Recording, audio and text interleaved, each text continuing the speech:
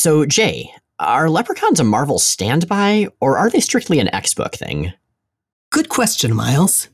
While leprechauns have made most of their appearances in X and X-adjacent stories, they actually predate mutants on the pages of Marvel's comics.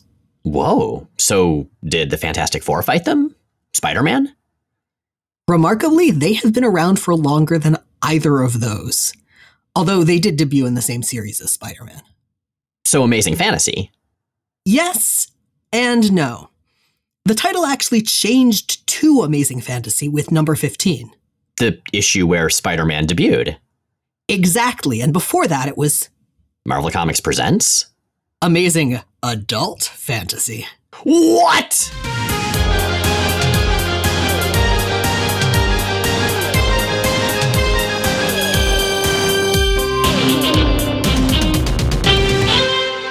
I'm Jay Edidin. And I'm Miles Stokes. And we are here to explain the X-Men. Because it's about time someone did. Welcome to episode 318 of Jay and Miles Explain the X-Men, where we walk you through the ins, the outs, and the retcons of comics' greatest superhero soap opera. And to paraphrase the title of the old podcast of our first producer, welcome to this whole thing. Yeah. I am upset about leprechauns, but not for the reasons you'd think. Right.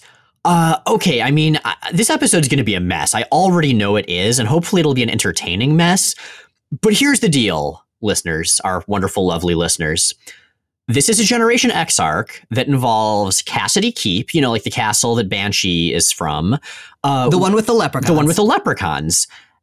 And this is an arc that features a whole bunch of fantasy creatures, some of whom may or may not be those leprechauns, and it is ambiguous for the entire story, and Jay and I have been gradually losing our minds trying to figure out what the hell is going on in this arc.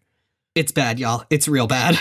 I mean, there's we are slight. This is our supervillain origin story. This is our slow slide into absolute disconnect from reality, by which I loosely mean X-Men continuity. Yeah, there's that. I mean, okay, we'll get to it. And, you know, some of the stuff in here is good. The first issue we'll be covering, I think, is a great issue. There are great things in the maybe leprechaun, maybe not leprechaun arc, but wow, we are challenged by the work we have chosen this day, Jay. Whoever would have thought it would have been the leprechauns that finally broke us? Like, I really figured it would be Onslaught. I know. I mean, I used to love the leprechauns. Maybe I still do. I don't even know. So, I feel like we should maybe discuss the leprechauns briefly before we talk about Generation X, because we have talked about the leprechauns of Cassidy Keep before on the show. In fact, in an episode titled "The Leprechauns of Cassidy Keep," it was a fairly early episode because the leprechauns first made their appearance in Uncanny X-Men number 103, way back, immediately after the Phoenix Saga.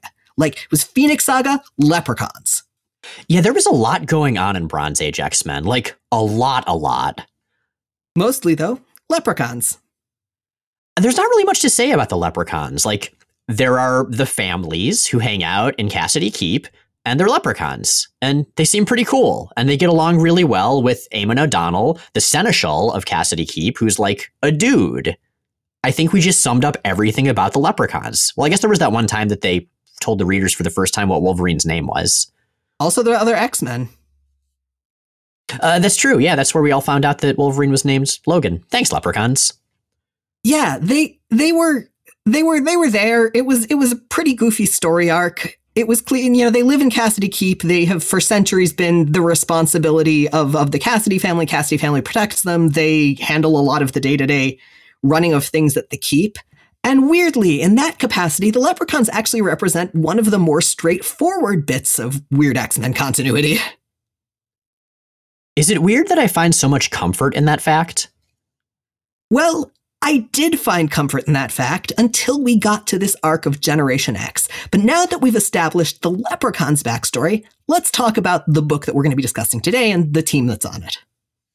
Okay, right. So, after the original X-Men and the New Mutants, Generation X is the third set of mutant teenagers to be routinely put into danger while being theoretically educated. The team's headmaster and headmistress are Sean Cassidy, that's Banshee, formerly of the X-Men and Interpol, and Emma Frost, the White Queen, formerly of the villainous organization, the Hellfire Club. So, aside from the headmaster and headmistress, who's in the class / on the team? Well, quite a few people, actually. A couple of them we know from before the team was even formed. Right. The first among those is, of course, Jubilation Lee Jubilee. She's got firework powers. She talks a lot about how they did things back when she was on the X-Men, and she first hooked up with Marvel's Merry Mutants back in their Australia days. We also have Cannonball's kid sister, Paige Guthrie. She is Husk. She has the awesomely gross power of ripping her skin off to have different various kinds of other superpowered skin underneath, and she also takes her job very seriously. I think she's pretty sure she's the leader of this team that definitely does not have a leader. Yep. That kind of sums her up well. More of the team, more members, were found when the villainous outer space techno-organic Phalanx was making a habit of kidnapping young mutants. Who are these guys? Well, we had Angelo Espinosa, Skin. He's got prehensile extra skin and prehensile extra attitude. Can attitudes be prehensile? I'm going to go ahead and say they can. Yeah, I'll accept it. We've also got Everett Thomas, Sync. He can synchronize his aura with other stuff. And he's a nice kid. And then there's Monet St. Croix, M. She's pretty much perfect, including all of the superpowers that I guess go along with perfection, like telepathy and super strength and super intelligence and flight and stuff. And she knows it.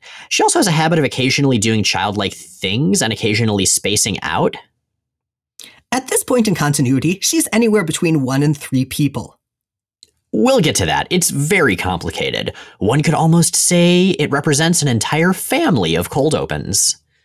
Oh, I see what you did there, and I'm glaring at you real hard. Once the school got started, a couple more teenagers showed up. We have Jonathan Starsmore, Chamber, and Chamber shoots psychic energy, and unfortunately he blew off his upper chest and the lower half of his face the first time his powers manifested. He's pretty gloomy and these days mostly communicates via telepathy by virtue of not having a mouth or vocal cords. Lastly, and not exactly a member of the class or the team, we have Penance. She's red and sharp and silent and mysterious, and she just sort of showed up one day. She's in the class at this point. She travels with them, so I'm going to say that she's officially part of Generation X now. When we last left our heroes, a drunken Husk had tried to kiss Chamber, who promptly got nervous and accidentally blew up the girls' dormitory. So how do you kiss a guy with a continual psionic explosion where his lower jaw used to be? Like, I'm genuinely curious. Miles, you don't just have to kiss people on the mouth. I mean, she was leaning in toward his face, but maybe that was a fake out, and then she was going to go and, I don't know, kiss him on the nipple or something. I mean, I assumed that she was just going to kiss the area where his mouth would ordinarily have been, which was covered in a scarf. That's fair. I wonder what that feels like. Like, you see that he sort of has a chin shape underneath the scarf, but there's no chin under there. Is that just psionically constructed? I mean, it's the 90s and psionic powers can basically do whatever, so I guess it's like the platonic ideal of a chin made manifest psychically under a scarf? Tingly! Yeah. Anyway, that takes us to Generation X number 7, Knights and Bolts. Written by Scott Lobdell, penciled by Roger Cruz, inked by Mark Buckingham, colored by Steve Buccellato, and lettered by Richard Starkings and Comicraft. So how much covers have to do with the interior plot of comics varies wildly, and in this case, the Bachalo drawn cover, which unfortunately is the only part of the issue that Bachalo drew, refers to the best scene in the whole thing. Oh, and the cover itself is such a good representation of that scene. We see Skin and Sync holding up these power drills, and they have these overfull tool belts on, and Artie and Leech are in the background, pouring lemonade and hanging out with a random bunny because Chris Bachalo just loves drawing random little animals. Every freaking page or cover that Bachalo does is just gold, and I just want to get lost in it. It's just inordinately charming, and I really wish he'd drawn this arc, because I feel like he is the only artist who could have really pulled it off who was working in comics at this point. Scotty Young could have, but I don't know if, I mean, he was yes, he's older than us, so he was definitely born by this point, but I don't know if he was old enough to actually be drawing comic books. Yeah, I don't know. I mean, Liefeld started pretty young. I know there's some other artists that started pretty young too, so hard to say. Anyway, this issue starts by foreshadowing not this coming arc, but the next one, which is about Sean Cassidy's history with Omega Red. And the result of that opening is the vague overlying implication that Omega Red is somehow responsible for the shit that goes down in this arc, which he is definitely not. Now I'm just imagining a bunch of stereotypical Lucky Charms leprechauns, but with mutant death factors and big creepy tentacles coming out of their arms.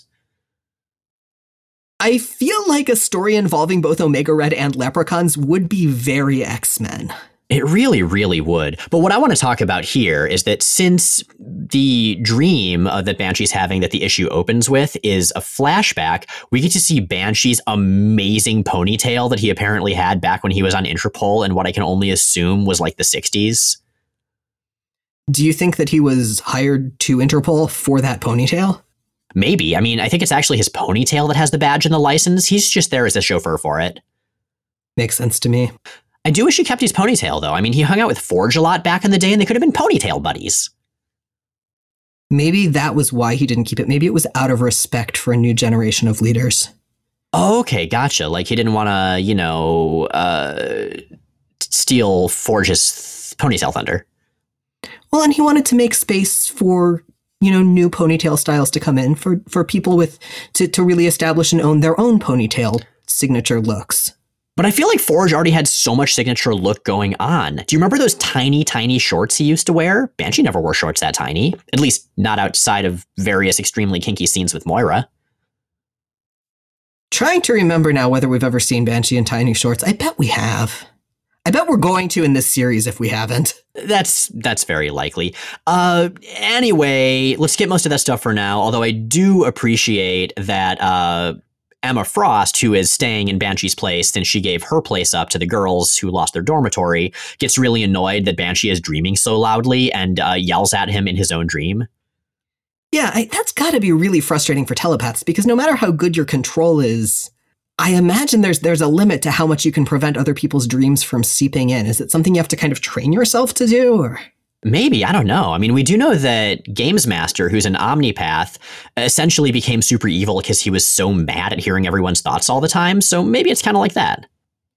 In Game Master's defense, the majority of my thoughts suck. Like, most of what I think is inane and terrible and would not be interesting to an outsider, because, I mean, first of all, most of it isn't even conscious, but most of it just is sort of the vagaries of moment-to-moment existence. There's that, yeah. And like other stuff, it's mostly stuff most people wouldn't care about. Like, I'm about evenly split between feeling really guilty over minor stuff I did years ago and thinking a lot about how to use different sound formats to fix the audio delay on my soundbar, which I finally did, but still. See, I'm thinking in even more mundane terms, like how much of your mind, if you can hear everyone's thoughts, is taken up with like a constant litany of, I think I kind of have to pee, but not really enough to justify getting up yet. This would explain why Emma Frost is so salty to everybody. Right? I feel like we're getting a little bit off track, and the important part is that we're getting closer to leprechauns. But let's talk about some of the other stuff in this non-leprechaun related issue first. All right. We are going to skip the rest of the Omega Red stuff, the Omega Red foreshadowing. We're going to talk about that someday in the ambiguous future. Now, this issue is a pretty quiet issue. It's basically a status quo return, round-robin check-in as the kids catch their breath after all of the Gene Nation stuff that went down. Lobdell's sort of famous for his quiet issues. He does a lot of them, and he's certainly done some of my favorites. And yeah, I think honestly, that's probably where he most excels, rather than, leprechaun stories. Yeah, his plots kind of suck. He's much, much better at moments. I agree, yeah. And speaking of those moments, we do get Paige and Jonathan discussing the explosive results of that almost kiss. It's awkward, arguably even more awkward than the almost kiss itself, especially because the conversation ends with Jonathan storming off, assuming that Paige is ashamed of having tried to kiss him. Instead of just being ashamed at having drunkenly come on to him. Yeah, I gotta say, I'm really here for all this teen drama. Yes, it's all based on misunderstandings and immaturity, and that stuff is fun. That's part of why I liked New Mutants. That's part of why later on I liked New X-Men Academy X. Like, you have to have teen drama in a teen superhero book. Otherwise, what's the point? Yeah, this is, I mean, it's a character-driven title, or rather, it's weird because it's a title that feels character-driven, that's character-centered, but the events in it are very much events that they just kind of get dragged through. This one, for instance. Now, meanwhile, before that event, Jubilee tries to take away Monet's book and discovers that it's a coloring book, at which point Monet storms off to hang out with Gateway. We're getting more and more clues that something is up with M, that she's not just the perfect composed teenage girl that she portrays herself as. And essentially, because she's composed of two little girls merged together pretending to be one teenaged girl, that's what keeps leaking out, hence all the childish stuff that we keep seeing. It's actually kind of sweet and kind of sad how she feels like she has to play off the fact that she has a coloring book as it being a memento from her past instead of the fact that she just likes coloring. She doesn't play it off that way. That is what other characters assume about it. True. She just doesn't contradict them. Finally, we have the scene that's referenced on the cover, and that is Sink and Skin building Artie and Leech a treehouse in the Danger Grotto. Artie and Leech are now with Generation X. They are questionably members of Generation X because they're still Moppet age, although they're drawn like teeny adults here, which is a little weird. Maybe it's like those old paintings of baby Jesus where he just looks like a tiny middle-aged man. Or 90% of the times Baby Cable was drawn in X Factor. Oh yeah, good point. Anyway, they are at least living with the team now. The team picked them up during the Gene Nation stuff. They were being held hostage by Gene Nation so they could use Leech's power canceling abilities. And I guess they live here now. They do. And it's kind of weird that our favorite pink and green Moppets just randomly show up in this book, but I'm fine with it, in part because that means that Chris Bachalo, when he comes back, will get to draw them some. Yeah. But this is the scene from the cover. This is Sink and Skin building a treehouse for these adorable children in Generation X's equivalent of the Danger Room. They're not supposed to, but come on, how can you say no to those little pink and green faces? Let's talk a little about Sink and Skin, because you mentioned that these books where they really excel is character, and I find that the friendship between those two characters is a really fun one. I think it's hurt a little bit by the fact that Sink doesn't have a ton of personality at this point. That's sort of the thing with Everett, is his power is that he synchronizes with increasingly vague concepts. His powers go off the rails almost immediately when he shows up. But that does mean that he's kind of a social chameleon. He gets along with everybody, and the main thing we know about him is that he's positive and confident. And so I agree, that's a character weakness in some senses, but it seems to be a deliberate one, and I kind of like what that pure positivity brings out in a cynical, world-weary character like Skin. Like, I think here we see Skin at his best. He's complaining about having to hang out with children and to work a bunch, but it's clear he's having a really good time and finds it really rewarding. Well, he's also clearly one of those characters who enjoys complaining. That's a very fair thing, actually. Like, it's like, he obviously has complaint mode when he's actually upset about things, but he, like, friendly grumbling is clearly one of his ways of interacting with the world. I had a coworker like that. Every time I just wanted to hear someone very entertainingly complain for like 10 minutes straight about whatever was happening, I would just go visit her, saying I needed to upgrade something on her computer. Yeah, so this is lovely. Now, you asked who could say no to the adorable faces of Artie and Leech, and the answer to that would seem to be Emma Frost, who notably kicked one of those faces when she last saw them. Although in her defense, it was because Leech being conscious was knocking out everyone's powers and basically making Generation X useless against Gene Nation, who were about to kill them. But she feels bad enough about it to confess to Banshee. I'm not sure how I feel about this. Like, I don't know that Emma would really feel all that guilty about kicking a child in the face if it was necessary for survival. But I do know that one of the things the book is doing is sort of working on softening her as a character and redeeming her after all the horrible shit she did in the past. I think this is a version of Emma justified less by previous versions of Emma than by subsequent versions of Emma. This is an Emma consistent with the versions of her and with the arcs that we've seen written by Morrison, written by Whedon, written, further and further on, where she is actively trying to do better. And it's consistent with what we've seen of her here so far in that she is really self-aware.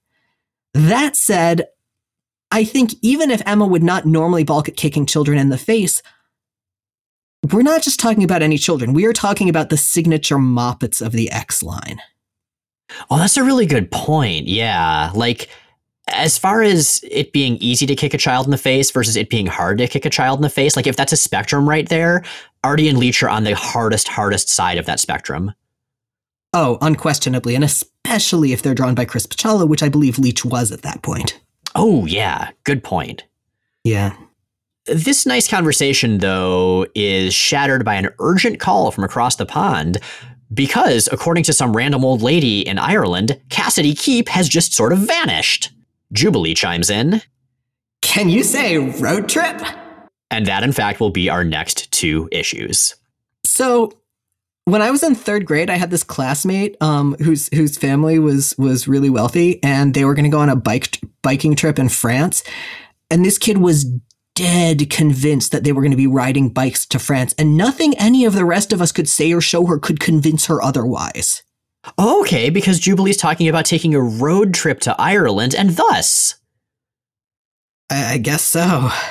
I read a Piers Anthony book called Mercycle once that was about this long-distance underwater science-y bike trip. Huh. But now that I think about it, it was actually mostly about sex with mermaids. So I guess what I'm saying is that it was a Piers Anthony book. Yeah, it sounds about right.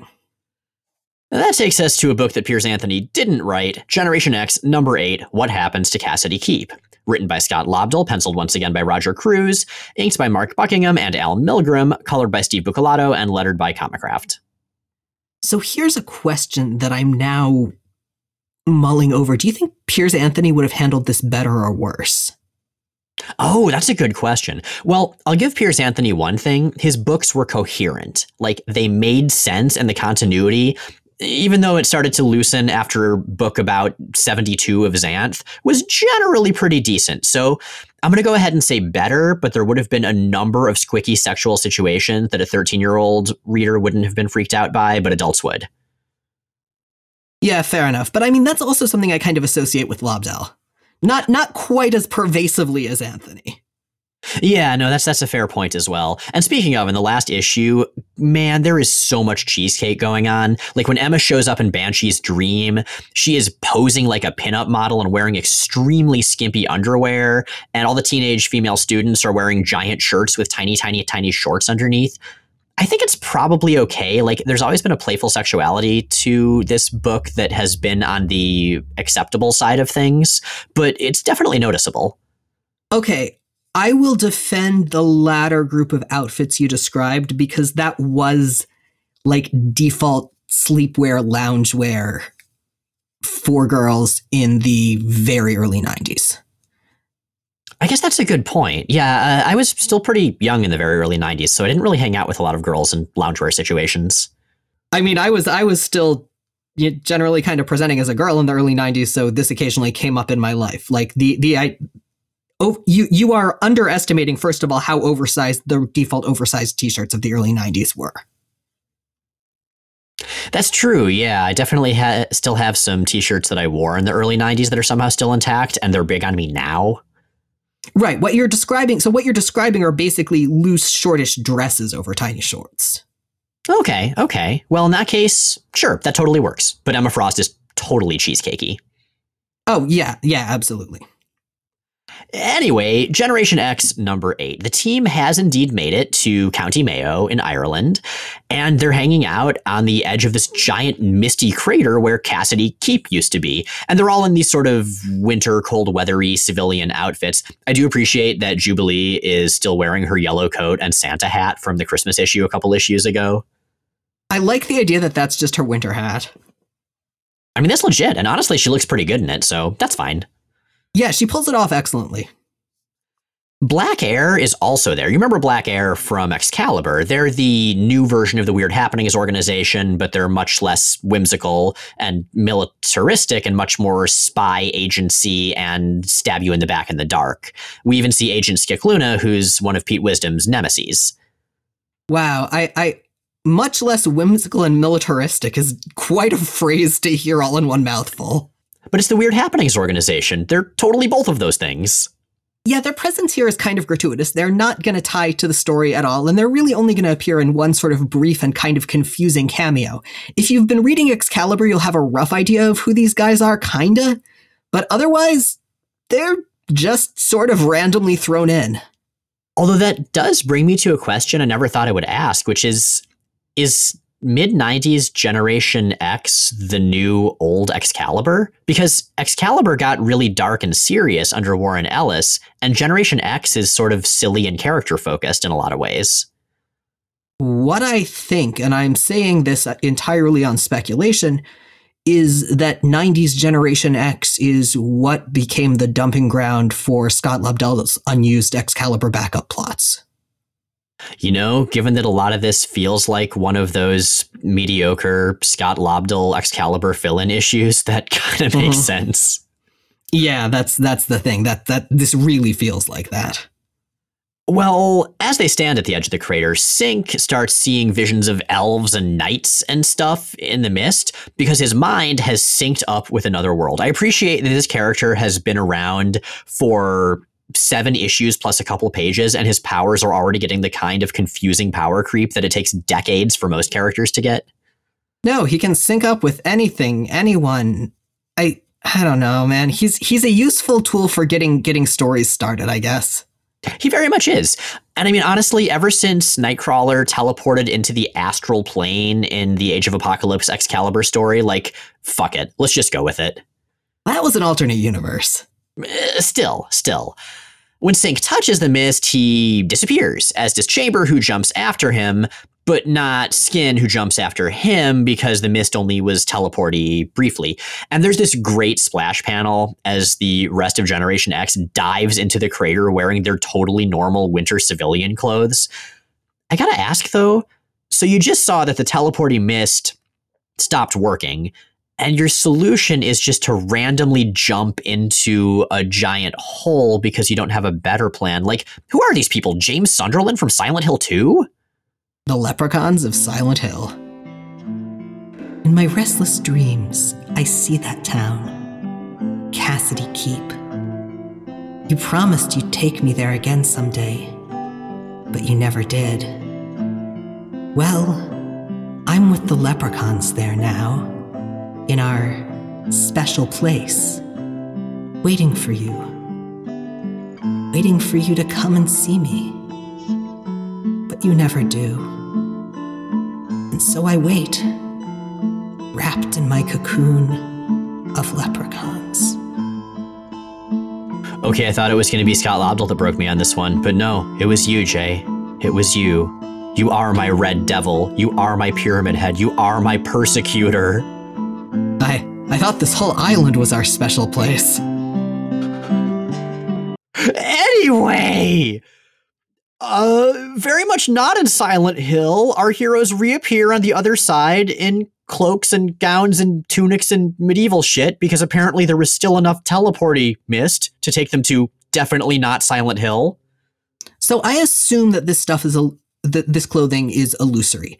And I assume that for one specific reason, and that is that Penance can wear it. That's a good point, because Penance cuts the crap out of everything she touches. Like, her skin is composed largely of sharp angles. So maybe it's that, or maybe it's just that it's magic and therefore whatever. This is new territory for Generation X, despite their other adventures, as Banshee chides Jubilee, who's going on about, the stuff she's done with the X-Men. For most of your fellow students, this is the first time they've been to another dimension. But not the last. Skin replies, considering how in our first semester we've already been attacked by Emplate, nearly pureed by Penance, went toe-to-toe with Orphan Maker and mixed it up with Gene Nation, I'd like to think we're handling things quite well, muchas gracias. Skin works really well as an audience surrogate. I mean, okay, maybe not in the Generation X movie, but he totally does in the comic. He really does, yeah. However, there's not enough oxygen here, which will kind of be explained, and so everybody falls unconscious. It's time for a scene transition. While unconscious, the party is divided, and Banshee and Emma wake up chained up in a dungeon, as one does in, other dimensions or sewers or whatever. Also chained up is Eamon O'Donnell. Well, maybe. Right, because, okay, Eamon O'Donnell was the Seneschal of Cassidy Keep back in the 70s Leprechaun X-Men story. He was the guy that hung out at the Keep and talked to the leprechauns a bunch and, I don't know, made sure the place was locked up at night or whatever, and he was just a dude. Yeah, notably, Eamon O'Donnell, the one we've seen in comics, the one who exists canonically, was human. Like normal-size human, slightly short. I think. I mean, he's drawn a lot shorter in Uncanny number 103 than he was in number 101. It's a little ambiguous, more than I thought it was. But what he definitely was not was a 2-foot tall, strangely proportioned leprechaun-looking dude wearing rags. Like, later on, he talks about how humans are ridiculous. This Eamon O'Donnell is clearly not supposed to be human. This doesn't make sense. Plenty of humans also talk about how humans are ridiculous. I mean, I talk about how humans are ridiculous. I suppose that's true, but that's clearly not the intention. So, okay, here's the thing. I had remembered this arc, which I read like a million years ago, as being about the leprechauns of Cassidy Keep, but I don't think it is, or maybe it is. Maybe there are elves that are the same as the leprechauns, or maybe they're separate, and now Eamon O'Donnell is here, and he's maybe a leprechaun, and his family's here, but they're pink, and he's just like a Caucasian-looking dude. What the fuck is going on, Jay? So, I wonder if this was supposed to be related to or a spinoff from that one Siren backup story. Wait, the one where she was in that ghost castle that used to be Cassidy Keep? That was the only connection I could think of. I don't know. I mean, that story didn't make any sense and nobody's really referenced it, but there was actually a different backup story in Marvel Comics Presents number 43, because I went down a deep research hole as I gradually lost my mind about whether Eamon O'Donnell is actually a leprechaun. In Marvel Comics Presents number 43, which was also written by Scott Lobdell, actually, Siren answers the door as this Irish super team called the Kinsmen shows up looking for Banshee, and there's this big fight. And here's the thing about the Kinsmen. They're all ridiculous Irish stereotypes. Like, they make Alpha Flight look respectful. They are led by a character named Wee One, who is a leprechaun. But not like the leprechauns from Cassidy Keep. No, like fucking Lucky from Lucky Charms. He's this little dude in a green bowler with a clover and a green suit, and he punches people, and he's got pixie dust. And there's also this guy named Boulder on the team, who's just some random dude that Wee One gave a magical boulder to after the dude saved Wee One from something. And during the fight, like, the boulder rolls over Wee One, and so I guess he's dead. So I guess Siren gets his pot of gold. And there was also this water nymph, and her name was Dyke, and I don't think that's necessarily a great name to give a woman in a 1990 comic. And oh god. But the point is Eamon O'Donnell a leprechaun? I don't know what was intended. I don't know if this is Scott Lobdell having been completely confused by continuity the way that Fabian Nicieza was by Psylocke's backstory, or if he just didn't care, or if there was a disconnect between the writing and the art, or if everyone involved in this comic just specifically laid a trap for me to completely go off my gourd in 2020, an already terrible year, because I don't know if Eamon O'Donnell is a leprechaun. See, my theory about this comic is, again, first of all, the recycled Excalibur backup story plot, but also, look, everything we know about Lobdell's approach to comics writing was that he just kind of did stuff. Remember, this is the architect of Onslaught. At least Onslaught made more sense. I know for a fact that Onslaught is not a leprechaun. Oh shit, is Onslaught a leprechaun? Honestly, I don't know who is or isn't a leprechaun anymore. Like, that's the point that I have come to with this arc. Like, I have been left in this state of absolute existential uncertainty about leprechauns. Jay, are we leprechauns? I don't know, and I don't know how to tell. Oh god. I mean, I can only hope that someday some writer follows this arc up with some kind of explanation. So anyone, if you're a Marvel writer listening to this podcast, write some resolution to the Leprechaun arc. Tell us whether Eamon O'Donnell is a leprechaun. I feel like we can figure everything else out from there. This is really upsetting. Like, we have been texting escalatingly horrified and sweary text messages as we dive deeper and deeper into this continuity for like the last 3 days. This has consumed every waking thought. Oh, God. Okay, well, there are some other magical creatures going on here, and while they do make the plot more confusing, at least they don't make this part dig its daggers deeper into our hearts. So we do meet a fairy woman named Grand's Dame. Are you supposed to say Grand's Grand Dame? Dame. Okay, Grand that Dame. sounds way cooler. Yeah. Grand's Dame. Apparently, she used to run this place. And she teleports in the rest of Generation X aside from Emma and Sean. Wait, so she used to run Cassidy Keep? No, she used to run this other dimension they're in that Cassidy Keep has been teleported into for reasons I still don't understand. Sure. Part of what's confusing here, I think, is a writing art disconnect. So Grand's Dame has this bright pink skin. The elves that we're later going to run into also have bright pink skin, but fairies and elves are very different things. That's clear. Whether or not elves are also leprechauns, I don't know. I think maybe they're supposed to be. We'll get to that. Anyway, Generation X are now wearing breathing masks, like the same kinds that some of the alien characters wore in Mass Effect 2 and 3, just the little clear ones. I guess that's part of Grand Dame's spell to make it so they don't continue falling unconscious from the lack of oxygen in this dimension. It's very unclear. Helpful, at least. It is helpful. So Grand Dame explains to them, this dimension that they're now in used to be beautiful and magical and naturey, but it's gotten all messed up since the glamour machine broke. Jay, what is the glamour machine? Big old building-sized machine. That's where the sparkly magic comes from? I guess it is. Like, it's kind of a fun concept, the idea that this magical fairy dimension would be run by like a big, ugly, steampunk-looking monstrosity. But yes, apparently it broke a few hundred years ago. That's part of why there's not much oxygen. Okay. And also all the magical creatures are having a hard time. So Grand Dame tells them, kids, it is your destiny to fix this. Look at this magical ancient scroll that has pictures of you clearly fixing it. Well, we're going to learn later that the lack of oxygen isn't a direct result of the glamour machine breaking. It's a result of the fact that the dragons have gained power because the glamour machine broke, and their combustion eats up the oxygen in the air. Oh, okay, I didn't understand that part before. Thank you. This story now makes 1% more sense. Yeah, it's still nonsense. I do appreciate, though, that Skin quickly realizes that the scroll showing Gen X fixing the machine is still covered in wet paint because Grand Dame clearly painted it right before they showed up to try to convince them. I appreciate that she's a bright pink magical con artist. Yeah. I mean, she's not the first one of those we've seen. I mean, I guess Gossamer wasn't bright pink.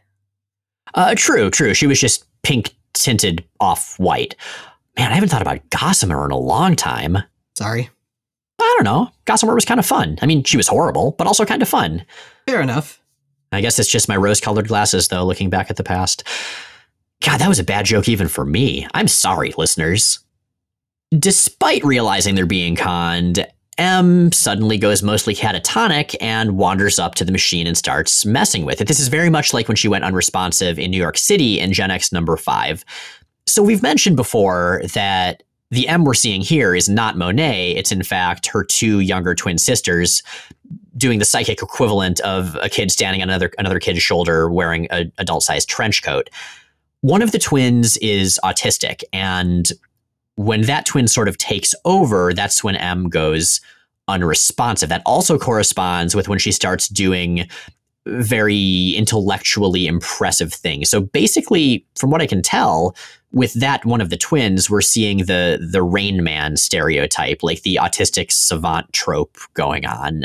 I don't know. Is that how it seems to you?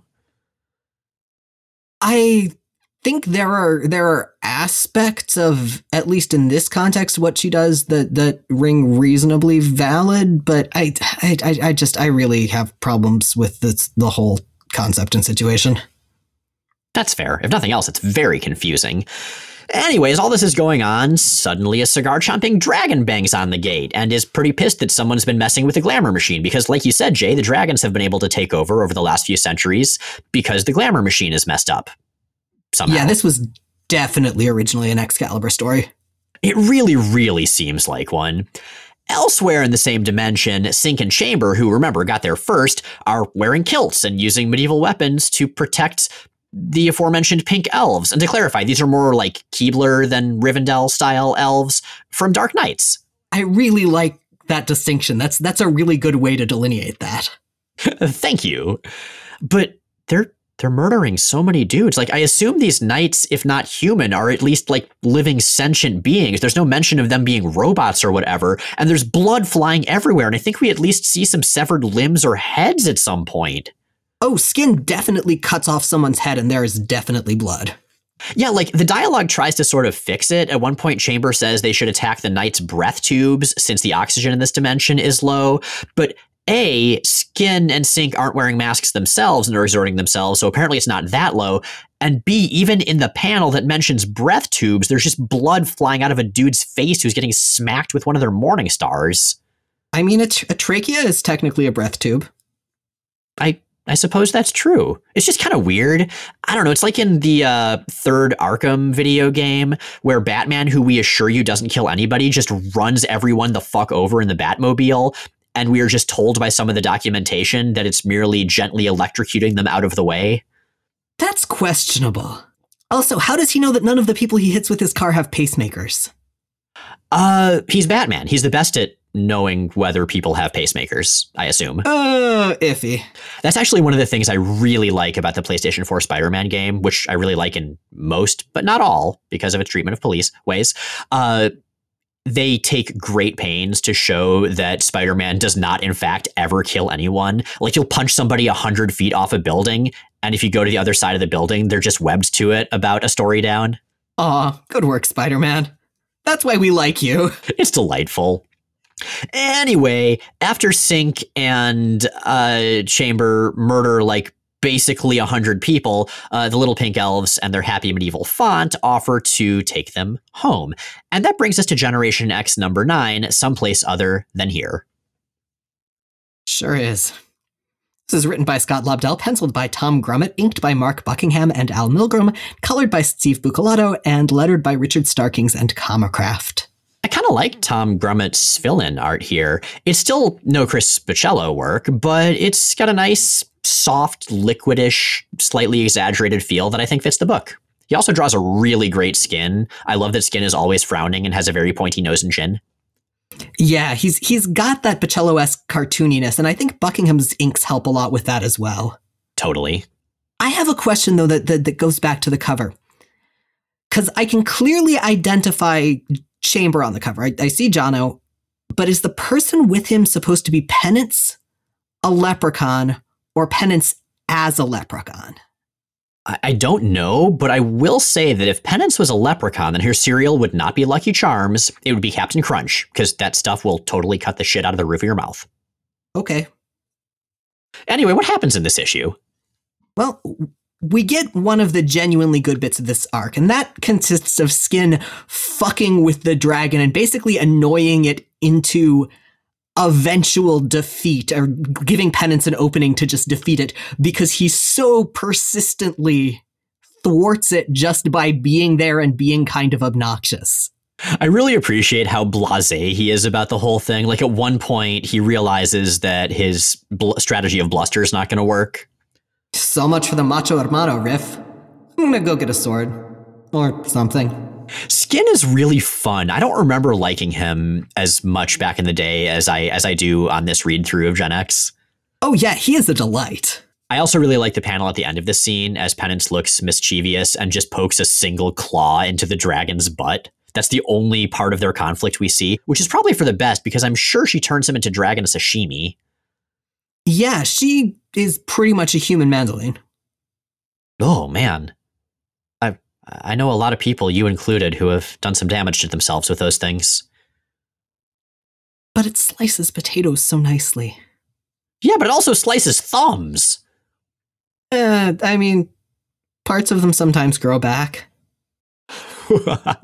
Anyway, so this issue kind of explains what's going on. Like, the elves who are maybe leprechauns and who are colored like fairies take Chamber and Sync back to their village, but like, Eamon refers to the elves as Clan O'Donnell, and there never was a Clan O'Donnell because O'Donnell was just Eamon's last name, and the leprechauns were just the families, and the leprechauns were definitely not related to Eamon as far as I know, and these guys look totally different, and they're all pink anyway, and what the hell?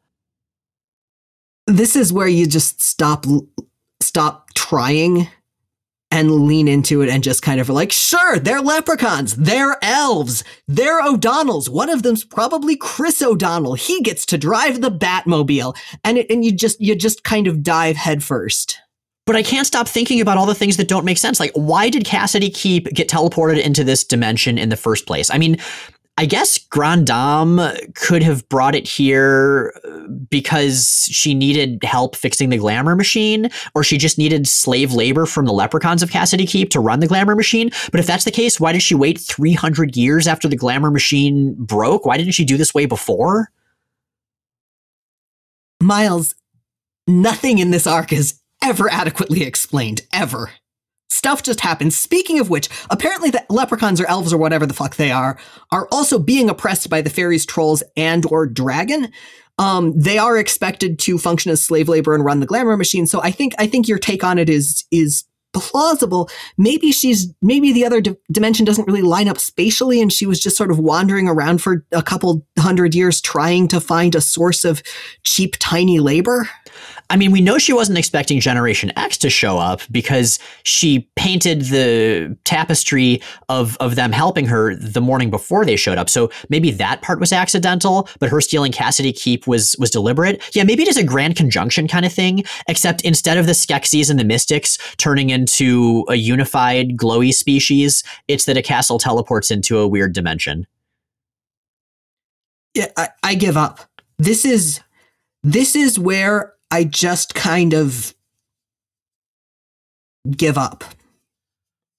But I feel like, Jay, if we give up now, Scott Lobdell has won.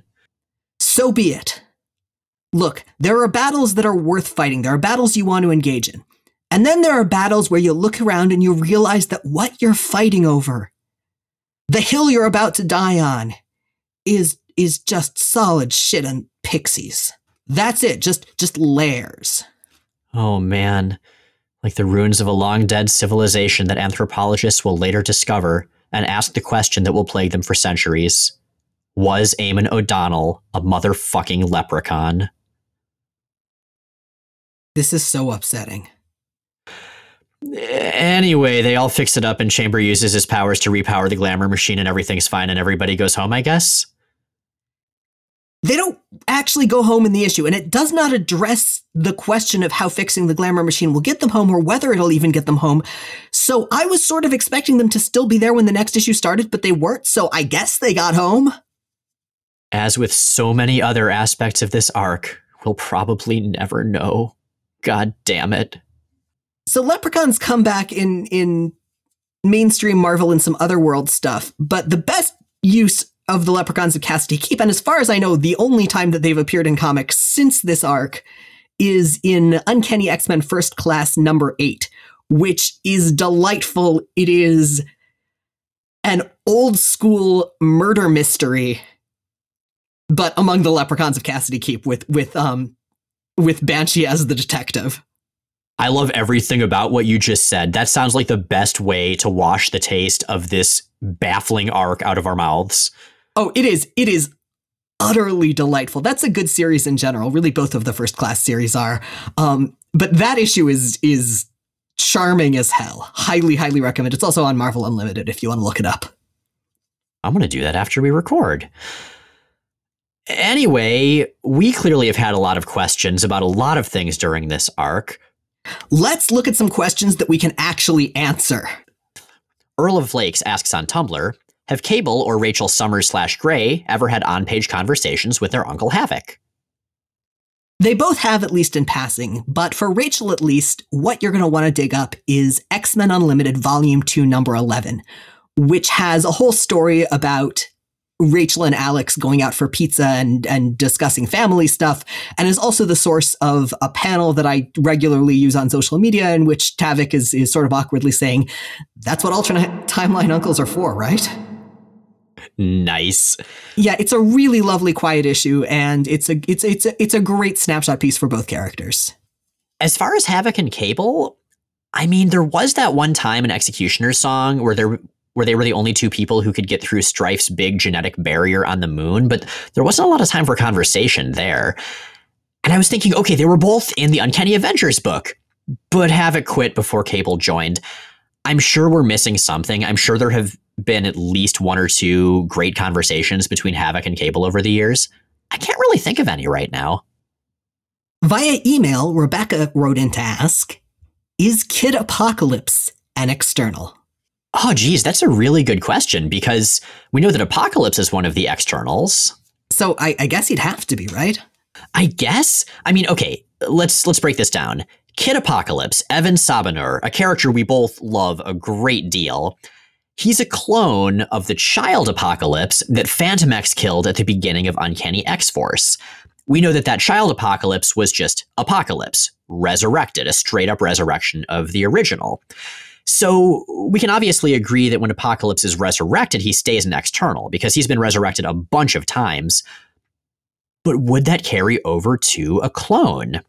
Well, one of the questions that would raise is whether being an external is genetic, whether it's a genetic status or it's something else. And I mean, I think what we've seen implies the latter just because Sam Guthrie is, or at least was supposed to have been, an external.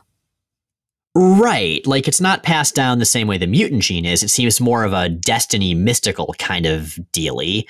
Yeah, exactly. So in that case, you could have one person be an external and their clone not be. I guess so. I mean, we know the externals are really obsessed with finding their next member, and if they could just make a next member, that seems way more straightforward. But get this, we also know that the external's power is finite. It's kind of like the Phoenix Five. When one of the externals dies, the external who killed that person gains their power. Or possibly the power flows into all the other externals equally. I don't really remember. So they're just Highlanders? Kind of. But does that mean that when Evan was cloned, he yoinked away a fraction of each other external's power? Like, wouldn't they be pissed about that? And furthermore, wouldn't that have been the best way for Sinister to defeat his old boss, Apocalypse? He could have just cloned Apocalypse like 100 times and thus divided all the external power among a whole bunch of clones, and then Apocalypse would suck and Sinister could just push him over. I mean, that seems way easier than the whole rigmarole of engineering Cable's birth. And it would have had the further benefit of achieving one of Sinister's other, tangential goals, which is just fucking nonstop with Gambit. Oh, that's a good point. Yeah, what with the whole external thing? I guess what it comes down to, though, is that there's the external portion of Apocalypse's continuity, and there's the everything else portion of Apocalypse's continuity, and nary the two shall meet. Yeah, ultimately, what it means to be an external and how that status is achieved is vague enough that we can't answer this one conclusively. We're a fully listener-supported podcast, and certain levels of support come with on-air acknowledgement from various fictional characters and concepts. I'll turn it over to the angry Claremontian narrator who may or may not be a leprechaun. Remember when things seemed simple, Steve Chernikov? When continuity meant something, when crossovers were a big deal that happened only once in a very long while, not the engines propelling any grinding gradual movement of the multiverse? Remember when you learned about new characters from trading cards, and sometimes Josiah Roberts just kind of showed up and made everything worse? What wouldn't you give to go back to those days? No, that's actually a trick question. It doesn't really matter how much you'd trade, because there is no going back.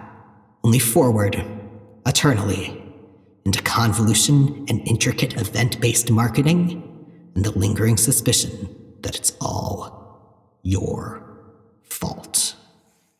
And with that, Jay and Miles Explain the X-Men is recorded in New Fairfield, Connecticut, and Exile from Forest Hills, New York, and in Portland, Oregon, and produced by Matt Hunter, who also arranged our theme music. You can find more of Matt's work at moon-talk.bandcamp.com. we don't think Matt's a leprechaun, but it's hard to say.